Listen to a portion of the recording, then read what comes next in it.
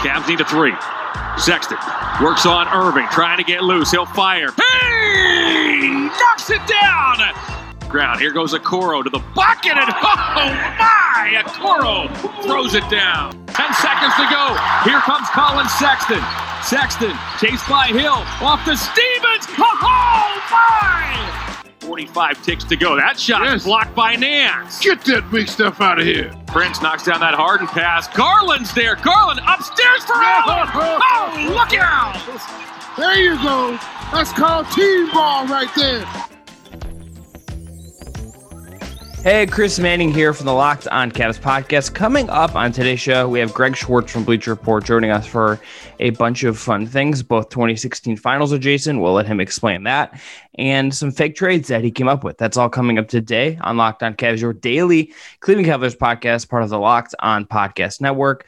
Today's episode is also brought to you by Michelob Ultra. At only 2.6 carbs and 95 calories, it's only worth it if you enjoy it. Stay tuned for the Ultra Moment segment coming up later in the episode. Before we introduce our guest, just want to let you know that if you do hear a little bit of humming in the background of my audio in particular, there's just grass cutting going outside, and you can change that if you just listen to the podcast so many times that Evan that I make enough money that I can soundproof my office at my house. Anyway, Evan Damrell is with me, but our special guest dialing in is Greg Swartz from Bleacher Report. Greg, how you doing, buddy? What's up? It's good to be back. I think at this point I want to say this on the air, but I also just want to book this and etch it. I think we need to book you like every other week. Is that cool with you? You say this every time I'm on, and then Greg, 3 months go by. I don't hear from you, and Greg, it's like, wow, Greg, I guess I suck, and they don't want to have me back. It's been about a year since we really had Greg, the other thing is that Evan and I were like both just got like exhausted, and just like there's a week where we didn't do anything. Like we just got like that. This last season like really grinded us. Again, people can listen to the podcast so much that Evan and I like can just like do this all the time, or at least me. Like Evan has redacted news we can't talk about yet, but listen to the podcast so many times that I can just do this, and that'd be great. But I am a loyal listener, and I know I get on here and I listen to Evan talking about Fortnite every time, and he plays as Thanos, and he's so excited. And I'm like, Jesus, this guy's got to be about 30. How is he still excited about this? But part of me is like, wow, I remember playing video games. And that stuff used to be a lot of fun. I am really here for the Evan shenanigans because Evan really comes to me a lot, and I don't always appreciate it. But Greg, I'm going to clear the floor for you. We're going to do like Kyrie Game 7, clear out here for you. We're just going to let you bring up the ball, take your shot. You released a very cool project that we're going to talk about. I want you to tell everyone all about it in case that they're living under rocks and haven't seen it already. You really stuck the landing there, man. Fuck off. That's an OU grad for you. Yeah, there you go. Unbelievable. I'm going to take the wheel and get us back on the road here. All right. Because Akron's a commuter school? Yeah, exactly. I did commute to it, yes. But you know what? On foot through the wind tunnel to ASEC, and I questioned my decisions a few times, but never change Akron. Love you, Akron. All right. So the project that I put together is, obviously a couple of weeks ago was the 5-year anniversary of, the greatest time of all of our lives, which was the 2016 Cleveland Cavaliers championship. And, going into this year, I knew the anniversary was coming up. I wanted to do something to kind of celebrate it. I didn't want to write a book. Books have been done before. And they've been done very well. So I wasn't going to write a better one. But I wanted to do something to just kind of like, I don't know, to commemorate it. Because it was a huge deal. It was a huge deal, especially for, people who covered the team at the time. I was the Cavs lead writer for Bleacher Report, a position that was basically eliminated as soon as LeBron left in 2018. And they said, yeah, if you want to stick around, you got to cover the entire league. And I said, okay, yeah, that makes sense. So I did. So one of the things that I kind of like is if anybody follows Shea Serrano on Twitter, just the all around great guy, so creative.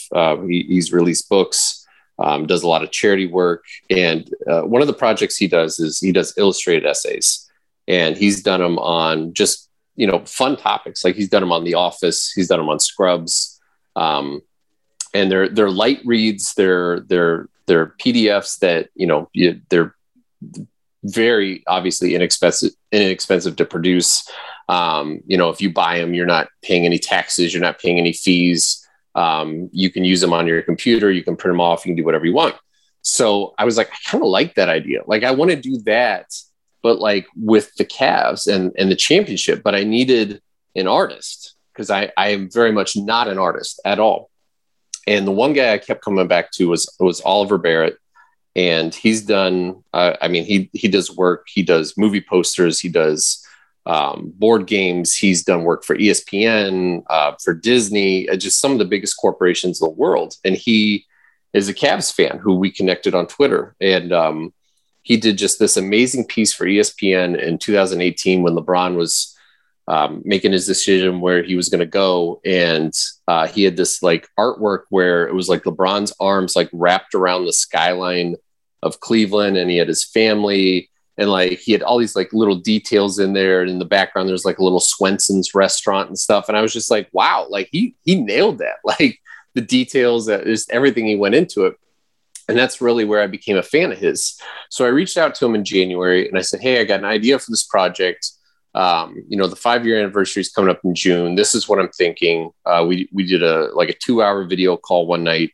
And I said, we just pitched ideas back and forth. And he basically said, I'm in, this is something I'm interested in. He had season tickets for the Cavs in 2016. He described it as like one of the best times of his life. He's since moved to Austin, Texas. And, I think for him, it was like a passion project. And I said, these are my ideas, but you have full creative control. I said, the only thing is I need a shirtless J.R. Smith in here. I need a picture of a shirtless J.R. Smith at the parade celebrating. And he said, oh yeah, I can do that. And I said, I want this, just the best moments of the 2016 finals. And I'm going to write about them, and I'm going to put in stats and quotes and just really do this deep dive on these moments that everybody knows and everybody recognizes. But this really, takes you inside those moments. And I wanted him to illustrate it and kind of bring those moments to life. So what we did is we compiled the 6 best moments that we thought were the most important moments of the 2016 finals and after, and we put them in this illustrated essay. And the final essay came out to be 32 pages long. He has 6 just incredible pieces of art in them. I think you guys have seen them too, where he's got LeBron swooping in for the block, and it's just like he's got this blur of colors behind him, and he's got this crown floating over his head. We got shirtless J.R. Smith in there. We got a Kevin Love stop on Stephen Curry. He's got like the crazy eyes like he does in that one picture. He's got like 8 arms behind him. He looks like Dr. Octopus trying to like play defense on him. Like he really just did such a tremendous job illustrating this thing where, like I said, it kind of just pays homage to that team. It's something, if you just look at it online, it looks great. I've printed out a copy. It's something, you can put on your coffee table. It's a great conversation piece. If you have, Cavs fans that come over and they want to look at it, and it's not a 300-page book where you have to sit down and devote like hours and hours and hours to your life. So the other point of it was we wanted to do, we didn't want this to just be about us. Like we wanted to have some sort of benefit, because like Shay Serrano, who I talked about, like always raises money for charities and people in need. And I said, well, I want to do something that's going to benefit a Cleveland area charity. And so we went back and forth, and I said, well, what do you think about these? And I said, well, I want to do something that involves kids, because I have 3 kids. I have a 6, 4, and 2-year-old. He has a young son who's either 2 or 3. And I said, I want to do something that helps kids and helps Cleveland. And so, doing research with that, we kind of landed on the Boys and Girls Clubs of Cleveland. They work with at-risk youth in the Cleveland area. They do summer programs. They do after-school programs for kids that really, they don't have a safe place to go after school. Parents are working, and they really provide programs for them and do a lot of great work. So for this project, it's $10. Like I said, it's 32 pages. You get all of the artwork, you get all the moments, the writing, the stats, the quotes. There's a lot of original stuff that I put in there before too. And then of that $10, 10% is going straight to the Boys and Girls Clubs. of Cleveland. So it's every copy you buy, it's automatic dollar goes to them. So we're happy to do it. In the long run, if we don't make a lot of money off of it with all the time we put into it, that's fine. But I think it's a really cool project, and it does benefit a Cleveland area charity. So we were really excited to release this and kind of celebrate the 5-year anniversary of the Cavs championship.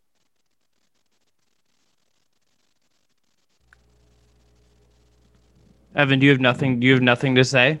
I thought you were going to lead off, so we'll cut back in. So I'm just looking through first off, everyone, if you haven't checked this out yet, you absolutely should. Chris and I both got a copy. It's awesome. I think what you're doing, Greg, giving back with 10% of the sales going towards it is great too. I think that's an awesome thing. But I have to ask, how easy of a decision was it to have Deli in the Hawaiian shirt pointing as one of, like, it's along the liners for the page numbers, but that's one of my favorite details. Like, this book is so cram-packed with details. How hard was it to boil down certain moments to like finalize the art? Because there's a lot of iconic shots and stuff that came after it too. Like, I know you said shirtless JR was like full stop what you wanted the most, but there's other things as well that just come from this. Like, how hard of a decision was it for you to finalize these things? Yeah. So I made a document that I shared with Oliver when we were kind of going through the process of putting it all together. And I just went online and I probably pulled 30 to 40 images that I thought, when I think of that team and when I think of that era and that moment, these are what I think of. And I didn't want him to just redraw those. Like, I wanted him to put his own creative touch on them, which he's done with a lot of these. And one of those that I put in was Deli at XS nightclub in Las Vegas, where, you have, it was just hilarious to me. I'm going back and I'm doing research because one of the moments in here is the party, which, is the final chapter. Okay. We have, the Cavs going to Las Vegas. We have the championship parade. That's what this is. This is a celebration. This is a celebration that the Cavs may never have again, and probably at least won't have for a very long time. And that was one of the images that I put in was Deli rocking the Corona can. He's wearing the Tommy Bahama Little Kev shirt. And that was Oliver's idea, to just put him as the page marker on every page. So in all 32 pages, you get a little Matthew Dellavedova pointing at you, rocking a can of Corona. So that was definitely one of the important details we felt needed to go into this. Obviously, Corona, just an essential product for that time. Greg, is there anything that you felt like you didn't get in there that you wanted to put in there that for whatever reason you couldn't get it in these? I think we got most of it in. We kind of looked at, we're like, okay, we have to have the block. We have to have the shot. We have to have the stop. Those were the three that obviously everybody, kind of associates with it. We said, what are the other, main part? I mean, what are the things we just can't leave out? And I said, well, I want to do, something with the parade and the trip to Vegas and all that. I said, game 5 was obviously just incredibly important. When you look at, after game 4, they're down 3-1, all hope looks lost. And then Kyrie and LeBron, that's the game. Each of them come out, they drop 41 each. It's the only time in NBA Finals history teammates have scored 40 points or more in a game. I just thought that was okay. That has to be in there. And then I said, that the press conference with LeBron, where, Klay Thompson goes up first and talks about it being a man's league, and LeBron got his feelings hurt. And then LeBron's like laugh afterwards is just, I just feel like that's such an iconic moment. And that really just like, not that LeBron needed the extra motivation, but just to hear that, it's like, you just knew like, okay, Klay really messed up. Like the Warriors, they might be in a little bit of danger now. And so Oliver's got that in, and he kind of put like 3 images together where you've got LeBron doing his chuckle, you've got Klay, and then you've got like this ominous picture of LeBron behind from that 3-1 graphic where it says no team has ever come back from a 3-1 deficit in NBA Finals history, where he's got the shades on, and Oliver blended all 3 in one picture. I thought he just did a phenomenal job. So those were the 6 that really stood out, and those were the ones that I felt we needed. And I thought, if we make it to the 10-year anniversary, we can add, 4 more in and make it 10 moments and 10. But these were the 6 that really I felt we needed to have in. You mentioned this with us before we started recording, and a little bit when we started as well. How fun was it just to relive a lot of these moments too, and really do like a serious deep dive, because you were covering the Cavs and they're at their apex for Bleacher Report, and I can't imagine. You mean the current Cavs are not at their apex? Wow. All right, Chris. Let's not be persnickety like you usually are, you crotchety old fella. But it's an OU thing, I guess. I don't know. Unbelievable. Just come to me when your school wins a national title. Evan, you don't even care about the sport. Continue. I went to soccer games. No. I interrupted you. Continue. I'm over this. Continue. I'm just curious, Greg. What was your how fun was it to just kind of it's not even like a trip down memory lane. I mean, yeah, I guess it is, but you're really doing a deep dive. Like, you're extremely thorough in your notes and in your writing, but you had to have fun reliving this, right?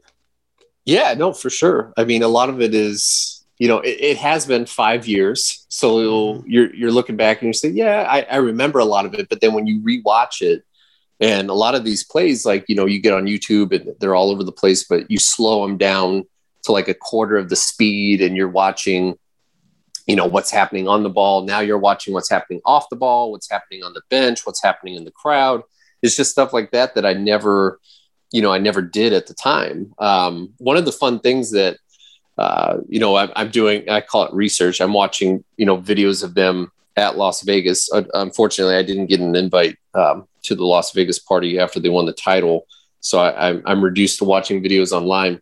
And one of the videos I'm watching, and this one of these notes made the essay that we did. So the Cavs they get into, it's called Excess Nightclub. It's at the Wynn Hotel Complex in Las Vegas. So they're being introduced. They're coming in. They've got like this video montage of the finals that just went on.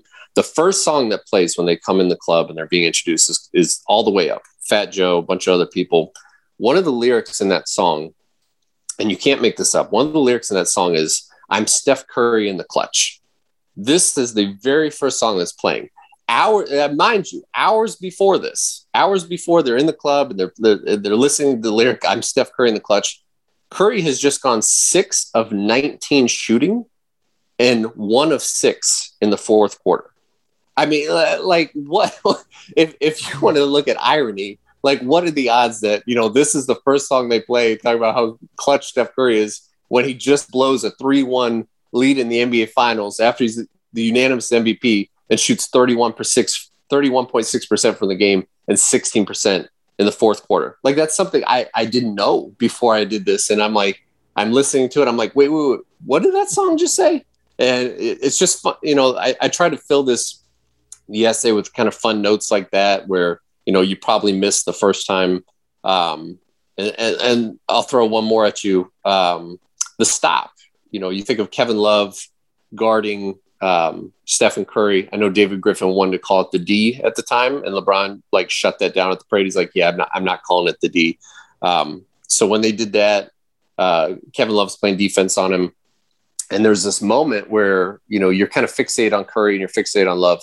If you're watching that play off the ball, LeBron and Tristan are both kind of, they're watching Curry, because I think LeBron's like, oh crap, he's going to beat him. I need to be here at the rim. Well, as he's doing that, he takes his eye off Harrison Barnes, he's supposed to be defending, and Tristan Thompson, who's supposed to be guarding Andre Iguodala, or they got switched up.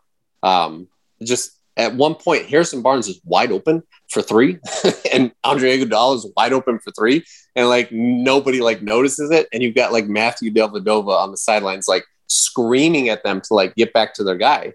And so Steph Curry, he gets the ball the first time and he makes that pass to Draymond before Draymond gives it back. And a lot of people know that. I'm watching that play again.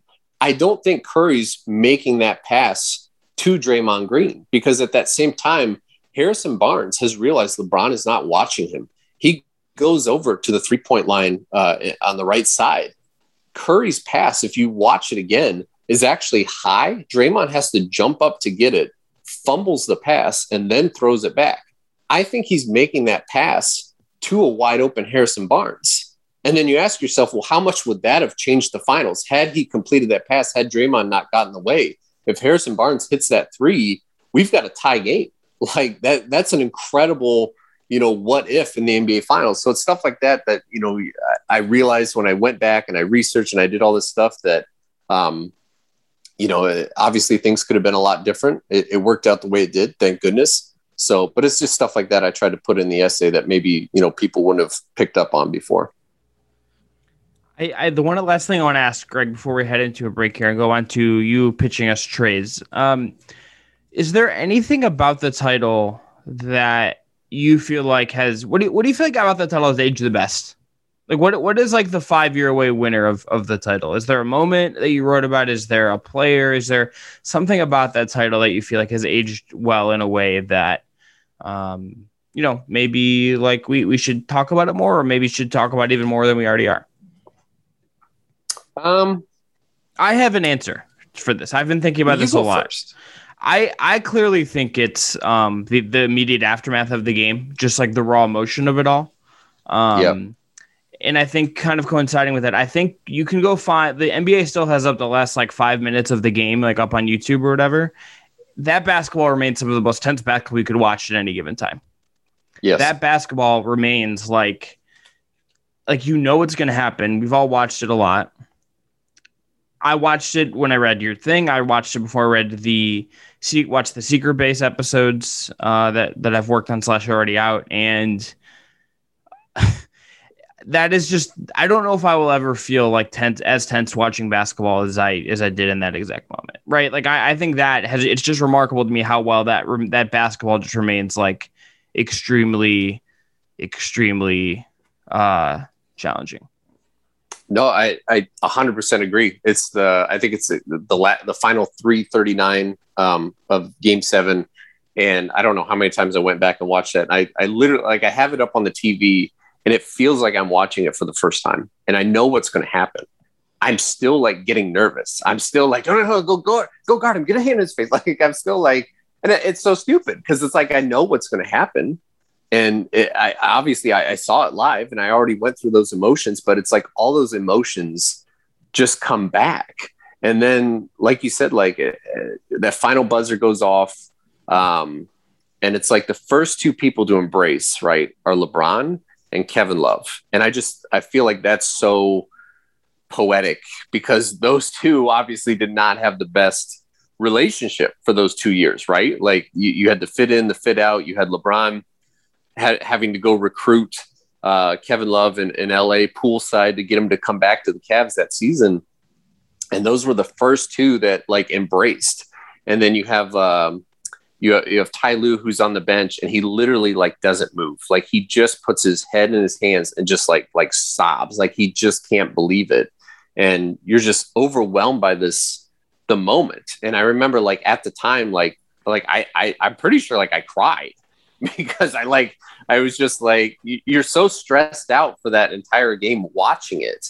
And then it's over and you won. And then it's like, for old guys like me, it's like, oh my God, like I've gone 30 years and never seen a title. And obviously a lot of people in Cleveland have gone much, much longer. So just reliving it and rewatching it just brings up all these emotions. And like you said, it's like you kind of get goosebumps even watching it again even though you know what's going to happen. Evan, is there anything you want to add before we pay some bills here? I'm just thinking of underrated moments. Like you said, the raw emotion is unbelievable. And I do think about how when the Chase Down did their rewatch of it last year and they had all those guests on, like Justin Rowan talked about how he's afraid when he rewatches the end of Game 7 that it's going to have a different outcome. I sometimes have that feeling too because I'm like, it still doesn't feel real at times because I can't help but have like a stupid cheesy grin on my face every time because I don't want to speak on your guys' behalf because you're both married and Greg has kids. But for me, at least, this was the happiest moment of my life. And up to this point, and like nothing has ever touched it. Like it's a feeling that I'll always be chasing because it's just feels straight euphoria for hours on end because I remember I was with my brother and we were trying to get out of town, and it's just like we stopped to get gas actually, and just everybody's laying on their horn and just cheering and having fun, and like it was just a cool moment. And if the Cavs ever win a title again, it'll be really cool. But and if the Browns win the Super Bowl, Cleveland will burn to the ground. Like, no exaggeration, but I just don't think I'll ever recapture that moment just because of how special it was. Yeah, absolutely. I think that's right. All right, let's pay some bills. Evan, first up, we got the ultra moment of the week. Now, I was going to correct you at first when he said you should always enjoy a nice cold Corona when I'm like, Chris. Well, Corona, Corona. He's thinking of Delhi.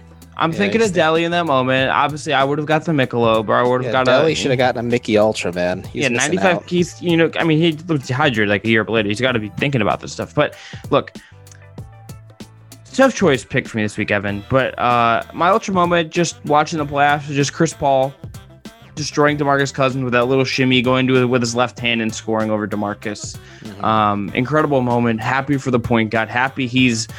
I think the Suns got to be the favorites to win the finals at this point. And for me, that moment brought me a lot of joy, a lot of happiness. I enjoyed the hell out of it. So I think for me, that's the ultra moment of the week from the playoffs for me. Yeah, it really was the ultra moment of the week. And for those Cavs enthusiasts out there, root for Devin Booker because Colin Sexton will be that good one day. Okay. Remember, it's only worth it if you enjoyed. Only 2.6 carbs and 95 calories. Joy creates success. Enjoyment is the end game. It's the whole game. Again, check out Michelob Ultra. Go get a nice cold one. Enjoy it on a nice hot day. It's incredibly hot out there for very reasons, but might as well just stay cool with a Michelob. Also, it's road to the finals time, and Evan, again, let's talk about the Suns. Incredible. Yeah. This is their third ever finals. They did make the playoffs last year. This team rules, and I gotta tell you, I'm just very happy for the Phoenix Suns, their fans. And I highly recommend checking out Locked On Suns with Brendan Clean for one of the biggest Steve Ballmer dunks I've ever heard in my life. Yeah, no, and if you want to hear more about our finals coverage, it's brought to you by Michelob Ultra. It's only worth it if you enjoy it, and at 2.6 carbs and 95 calories, we can all enjoy the games a little bit more this postseason. Okay, Greg, the floor is yours. You're going to pull up, hit the shot over Steph for the second time. It's just it's like the Edge of Tomorrow loop. It's fitting that UA alum is a NBA hypothetical GM, and he's going to take advantage of the Ohio University. All I'm going to say is that, like, Evan, if I didn't have like a bachelor party I have to attend that day, then I'm looking forward to attending. But Ohio is playing Akron in the TBT tournament in Columbus, and it would have been fun to go and talk some shit to you for a whole afternoon. Say love you, I guess. Next year. Anyway, Greg, pitch us some trades. All right, so here's what we're going to do. I am the opposing general manager in these hypotheticals. You guys are running the Cavaliers front office. Kobe Altman is he's on vacation. You guys have taken over. I'm going to Greg. Look, you haven't heard the Cavs media controls the front office. I have heard that. Yeah, Twitter told me that. While I'm here, I just want to tell you, follow the owner's son's Instagram account. Continue. I'll do that if I ever get an Instagram. Okay, so I'm going to pitch you these trades, and I'm going to really try to talk you into it because I'm the other team. I want you guys to agree to this. You can either say yes right away. You can say no, we're not even close. Or you can say, okay, but let's change this or let's add this. All right. So hypothetical number one. I'm going to start you guys off with an easy one. This is one that's been kind of floated out there. I'm Daryl Morey. I'm with the 76ers, and I'm going to pitch you a Ben Simmons, who is a two-time All-Star. He is a runner-up for Defensive Player of the Year.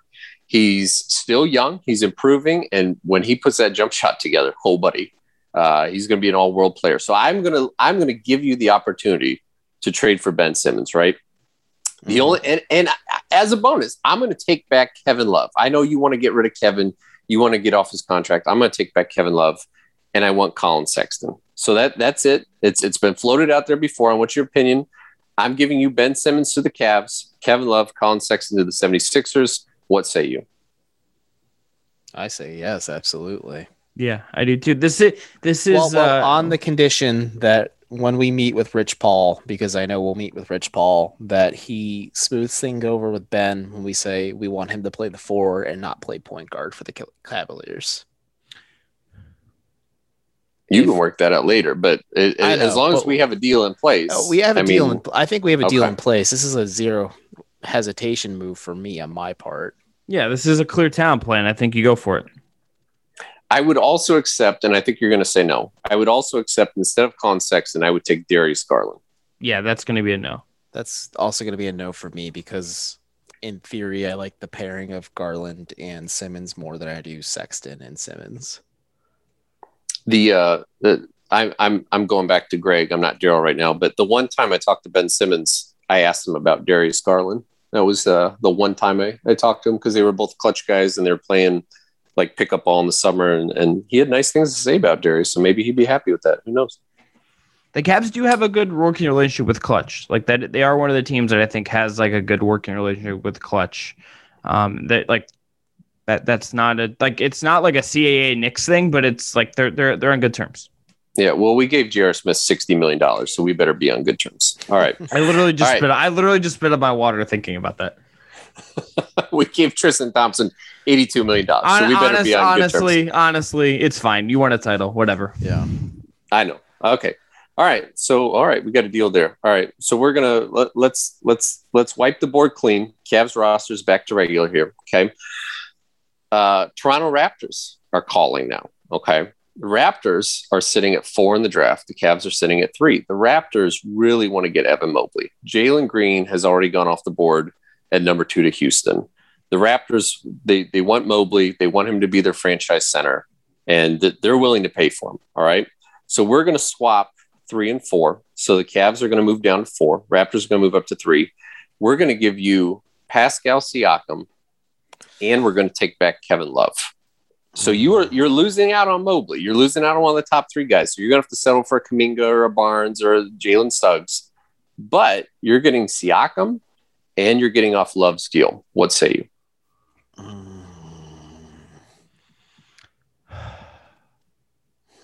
I really that's the reaction I wanted. I want you to think about it. I personally say yes, because I think Siakam's actually like kind of underrated right now. That's my take. That's how I feel too. He's 27, so he's. But the Cavs, if I'm taking over for Kobe, even if he's like on vacation, I have pressure to win now right now, and Siakam is like Siakam's a win now guy, and he would fix a lot of things. So I'm saying yes. Like we got one yes. No hesitation, yes, Chris? It's like a 5% hesitation. I had a long pause there. There was hesitation. Greg, can we sidebar real quick? Yeah. Chris, who would we want to take with a 4 then?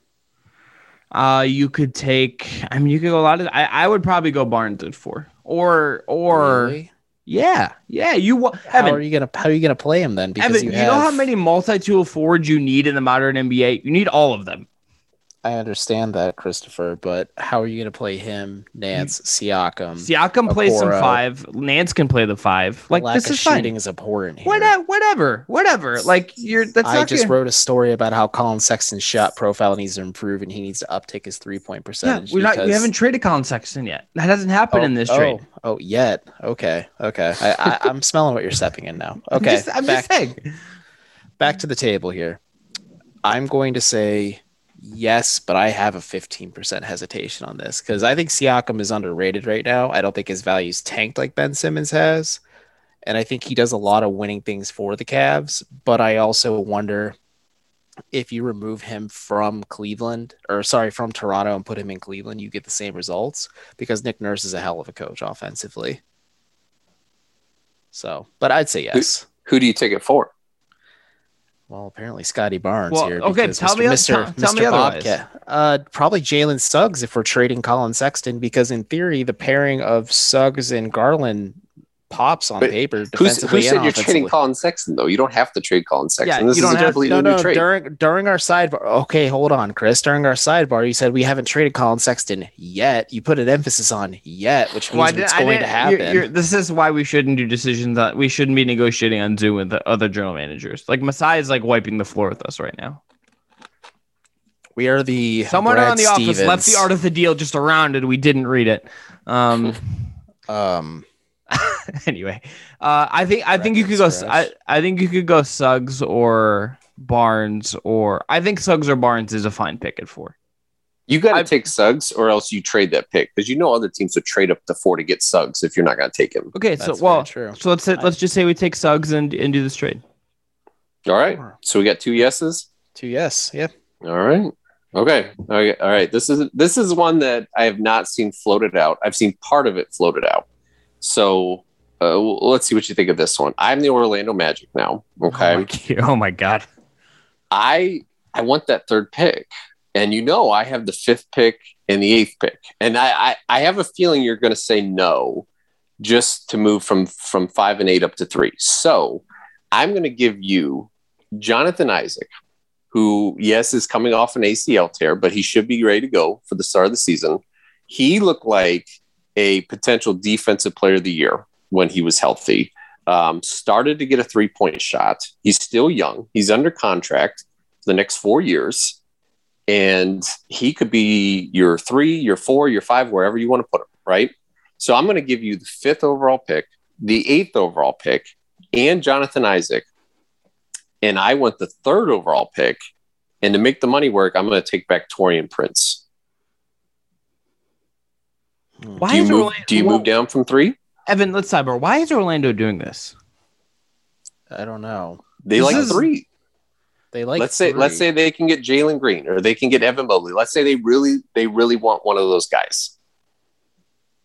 The Magic are an interesting team because I know their thought process. They go for length every single pick, but have a new head coach coming in. They're kind of doing it seems like they're going to go rebuild now. Mm-hmm. They want that star. They want a star. They have a lot of average, promising guys. They want a star, and if they think they can get Jalen or they can get Evan, this is why they do it. Evan, so what's it? They could have me for that money, but Evan, 5 and 8 is like some combo of is it Kuminga and Wagner? It could be Kuminga or Scotty Barnes, and then probably Wagner and Jalen Johnson or Keon Johnson, maybe. Yeah. Is that? Do you think if we reapproached and asked for Chuma Okeke as well, and we can send a player their way, we could make this work? Because Okeke really intrigues me. I'm also very scared of Isaac's injury. I'm just scared of the injury stuff. That's why I kind of don't want to do this because of the Isaac injury thing. I mean, I don't want to do it because I think this is a 4-player draft, and then you really are drafting for rotational pieces or maybe players with upside that hopefully work out. Like Kuminga is an upside play, and the Cavs don't have the time to take an upside play. Well, they do have the time. They're choosing not to take it. Would be my saying. That's what we're doing. Well, if we're general managers, they'd have the time, but Kobe Altman probably has. So I just don't trust the Isaac injury stuff. Same. So I would need a lot of medical background. So I'm going to say, let's say no. Greg, we say no. Weltman, we're saying no. All right. We got 2 no's. All right. We got to take a break though. We got to, pay some bills. Evan, I think you're telling us about our friends at Rock Auto. I certainly am. And as the ad copy loads, this episode is brought to you by Rock Auto. With the ever-increasing numbers of makes and models, it is now impossible for your local chain auto parts store to stock all the parts you need. Why endure often pointless or seemingly intimidating questions and wait while the person behind the counter orders the parts on their computer, choosing the only brand their warehouse happens to carry? You have computers with access to rockauto.com at home and in your pocket. Save time and money while using Rock Auto. While I spend up to 30%, 50%, or even 100% more for the same parts from a chain store or car dealership. Rock Auto's prices are reliably low and are for every customer. They have everything you need from brake parts, tail lamps, motor oil, and even new carpet. They also have new parts for an AC system. If you are a regular listener, last summer I had to replace my AC system and I saved $400 or $500 using Rock Auto, so I highly recommend them. If you're interested, go to rockauto.com right now and see all the parts available for your car or truck. Right, Locked On in there. How did you hear about us box? They know that we sent you. All right, we're back. Greg, I'm having fun with these hypotheticals because that Siakam one is I'm still chewing on that. I'm trying to make you think. That's the goal of this. I don't want these to be obvious. I want you to think about it a little bit and say, okay, what would I do? So, all right, the next one, this is exciting because I just got my job. My name is Nico Harrison. I'm now running the Dallas Mavericks. I don't know how I got this job or how I'm qualified for it, but somehow I'm the GM. Nico, in your defense, I actually think this is although the Dallas can do very weird things, I actually kind of think you make a lot of sense as for what Dallas is trying to do. Oh, thanks. I appreciate it. Yeah. All right, so here's what I need to get another star next to Luka, right? And I'm willing to take back Kevin Love to do this if I can get a star. So here's what I'm going to do. Before you turn down Kristaps Porzingis, I just want to remind you that last year in the playoffs, he averaged 24 points, 9 rebounds, and shot 52% from 3. This year in the regular season, 20 points, 9 rebounds, 1.3 blocks, 37% from 3. He had a rough series this year. I will give you that. He did not have a good start. He did not have a good series against the Clippers. I will give you that. But he's still young. He's only 25 years old, and he could still be a good player for you. And I'm not just giving you Porzingis either. But here's what I'm offering. I'm going to give you Kristaps Porzingis. I'm going to give you Jalen Brunson, who's going to be your backup point guard, 24 years old. He's one of the best backup point guards in the NBA. I'm going to give you my first-round pick from last year, Josh Green, at shooting guard, a lot of upside. And I'm going to give you my 2025 first-round pick, top 10 protected. That's the first time I can trade a first-round pick because I got to pay the Knicks. So I'm going to give you all that. And I'm going to take back Kevin Love. But you got to give me Colin Sexton, too. What do you think? I say no. I want nothing to do with Porzingis. Porzingis has 3 years left on his deal. Kevin Love has 2. That's 3 years too many for me. And I'm pretty out on Porzingis for lots of reasons. I am too. Even with Brunson, Green, and a first-round pick coming. That first-round pick is probably going to be kind of bad. Green showed really nothing last year. Brunson, I'm gonna have to pay soon, and you're basically asking me to commit to paying him and Porzingis for if I'm getting him, I have to pay him. I'm saying no to this. I'm not interested in Porzingis at all. I'm gonna say no as well because I had to double check Jalen Brunson's height, and I don't know why we would 6'1". 6'1". Why would we want to commit money to another short point guard if we aren't going to commit money to a short shooting guard? All right. And I also don't know how I feel about the Sexton Doncic fit in theory. Well, you don't have to worry about that. That's my job to worry about that. I'm looking out for the new guy too. I'm not gonna take. You don't have to worry about Dallas. Who cares about Dallas? This is all about Cleveland. It's the UA connection in theory. All right. So we got 2 no's? 2 no's. All right. I got 2 more for you. Okay. Now, because we're moving in the Western Conference. I understand if you don't want to trade Colin to the East, okay, he's going to terrorize you for the next 10 years. All right. We want to move him out West, right? I'm going to give you my first 3-team deal. Okay. Oh. Now, this is where we take advantage of a desperate team. And I think New Orleans is going to be a desperate team because they just fired their head coach. I am now David Griffin. I'm running this Pelicans front office. I got to get better soon because, Zion Williamson's family apparently hates it here. I have all this young talent. I have all these draft picks, but what I don't have is a guy I can pair with Zion Williamson, who is going to be an alpha, who's going to be an all-star every year. So I want to go get Damian Lillard, and I am willing to move heaven and earth to get him and pair him with Zion. Okay. So I'm going to let you in on this deal. Here's what I'm thinking. I'm bringing in Damian Lillard. I am going to send Brandon Ingram to Cleveland in this deal. You would love Brandon Ingram. 6'8". He's a playmaker. He's a scorer. He's already under contract. He's only making $29 million this year. That's a steal for him. He's still young. He's going to be your starting small forward. This is all I ask in return. Okay. So for Brandon Ingram, I want Colin Sexton. I want Isaac Okoro, and throw in Taurean Prince to make the money work. And then Taurean Prince is going to go to the Trailblazers for money. The Blazers are going to get Colin Sexton. They're going to get Isaac Okoro. They're going to get Jackson Hayes. They're going to get the 2021, I think it's the 11th overall pick in the draft from New Orleans. And then what other draft picks I have to send to Portland to get Damian Lillard. So you are getting Brandon Ingram. You're giving up Sexton, Okoro, and Taurean Prince. So you get to pair Brandon Ingram with Darius Garland. You keep the 3rd overall pick in the draft, and you still have Jared Allen and Kevin Love and Larry Nance and all these other guys. What do you think? Evan, can we sidebar? Sure. Can we counter with a future protected pick instead of Okoro?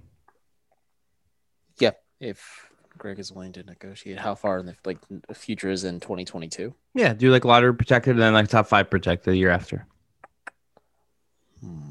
If he pushes back with top 10 protected, would you still say yes? Yeah. Okay, let's present it. All right, Greg, I want to counter. We have a counter. All right, let's hear it. So we would like to take Okoro off the table. And we want to give you a top 10 protected pick in the 2022 draft. And if that doesn't convey, you get it's a top 5 protection. Next year, we can negotiate those if you need to.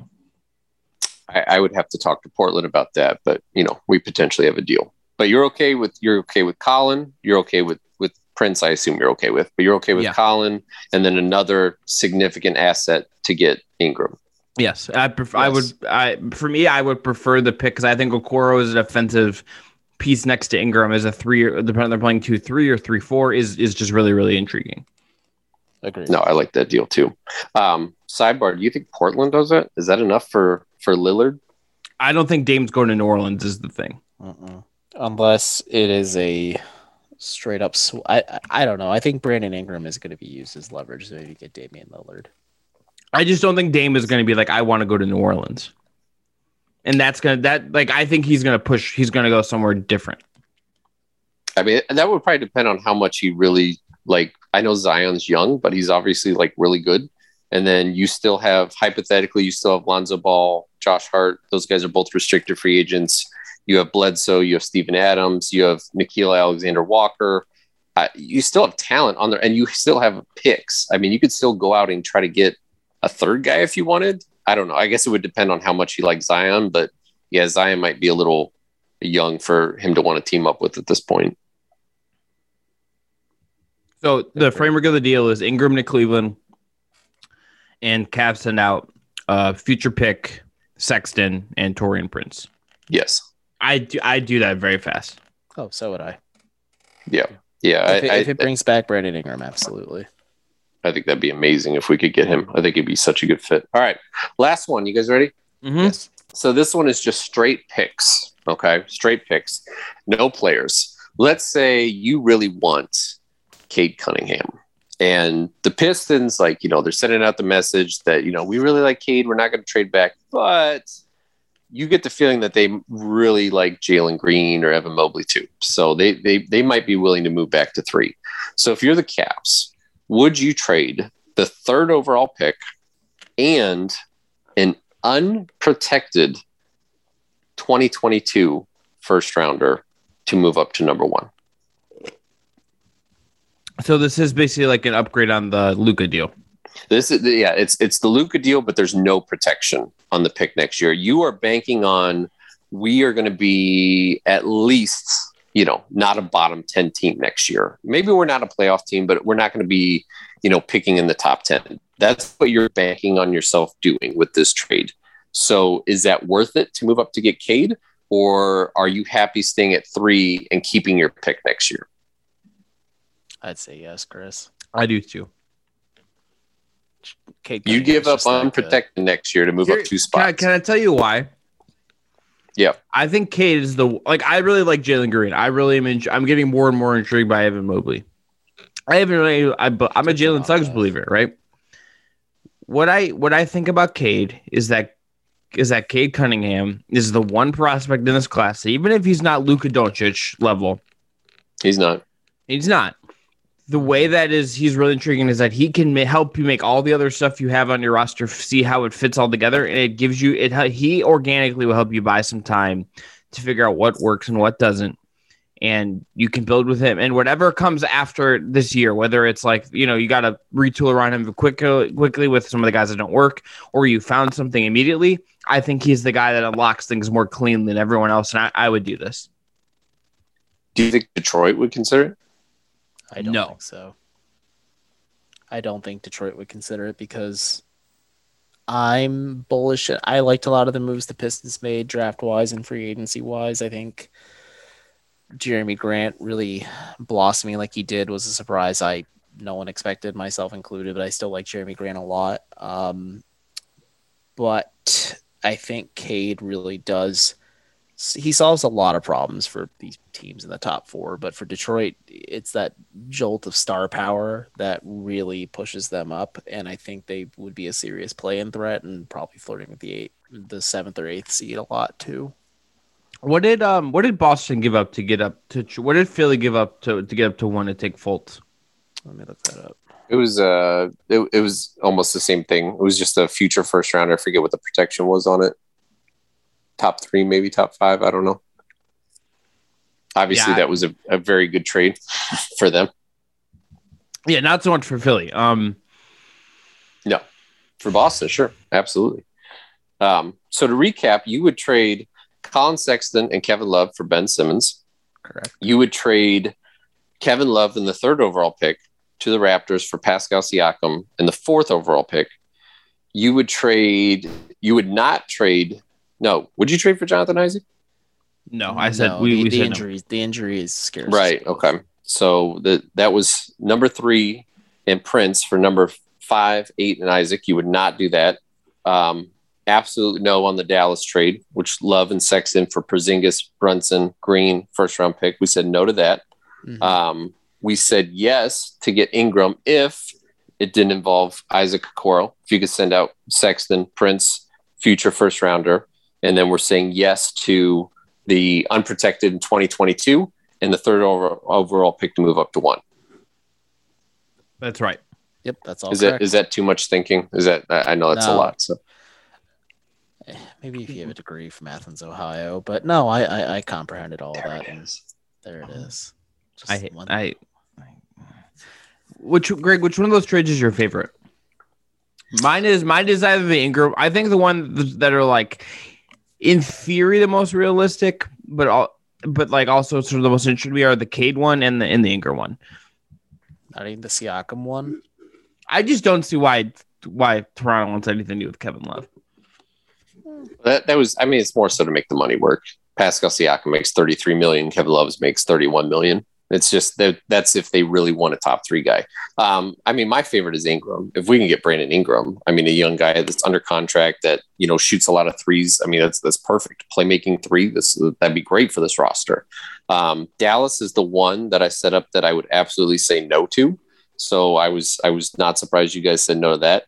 The one I keep going back to is Ben Simmons, and I don't know. If you play him at the 4, him and Jared Allen, I don't think are a great fit since neither of them shoot threes. If you keep him at point guard and you have him and Darius in your backcourt, I think that could be a lot of fun.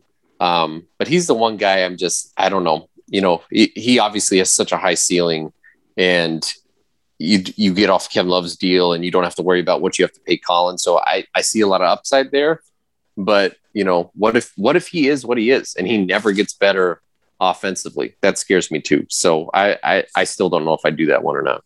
Even though Ben Simmons is a defensive player of the year type player and his playmaking upside is better than what Sexton currently possesses. And I know he can't provide spacing, but theoretically, if you put spacing around him, he works. I'm not saying he's not a great player. I know he's a really good player, but he makes a ton of money. And I remember like a year ago, like being in the locker room when the Sixers visited and like basically doing a story about him not shooting and talking to Joel Embiid and Joel Embiid saying like, yeah, we need him to shoot. Like that was like a year ago. And I was like, all right, his teammates are already like pissed off with him that he's not shooting. So the fact that he really hasn't made a lot of improvements scares me. Mm-hmm. Maybe that would change if, you got him out of the spotlight, you brought him to Cleveland and he could really focus on his game. I don't know. So I'm torn between that one. I think it's a worthy talent play, but if you're out on Simmons, I can't really blame you either. Because like I'm out on Porzingis, and you could argue like he's had very high levels of his career as well. But I'm also just like, look at that. I'm like, I'm good. I'm out. Well, his injuries terrify me. You know what I mean? Like mm-hmm. a 7'3" guy that's had knee problems and foot problems. Like, yeah, that no thanks. I'm out on that too. No, I Porzingis I'm out on. Isaac's injury does scare me quite a bit. I'm just confused why the Magic would do that.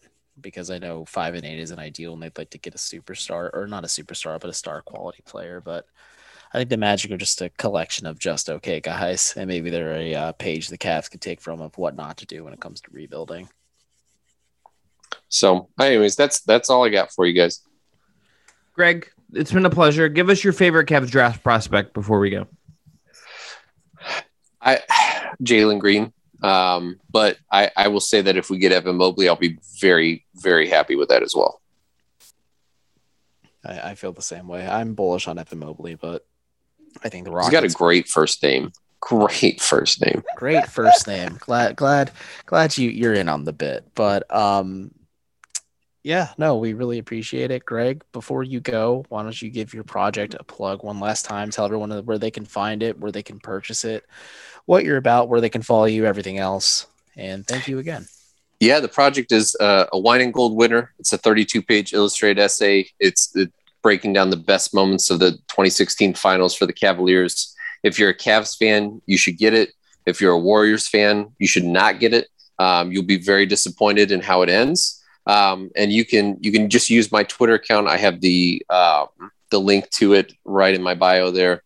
Greg Swartz BR. It's on there. Like I said, it's $10. 10% goes to the Boys and Girls Clubs of Cleveland. So if you're interested in it, check it out. And other than that, I'm just continuing my work for Bleacher Report, going into year number 11 there. Haven't fired me yet. So, appreciate that they keep bringing me back. That is going to be it for this episode of Locked On Cavs. Find us on social at Locked On Cavs. Follow Greg, support his work, and we'll be back next up tomorrow. We'll have our Spotify Green Room rerun, and we'll be back next week with more stuff. And yeah, have a good listen. I got some Sexton nuggets in there. Chris got them out of me. Darn right I did. I extracted those. But enjoy. Have a happy 4th of July weekend if you're in America and celebrating. If not, just have a good weekend. Everyone should just have a good weekend.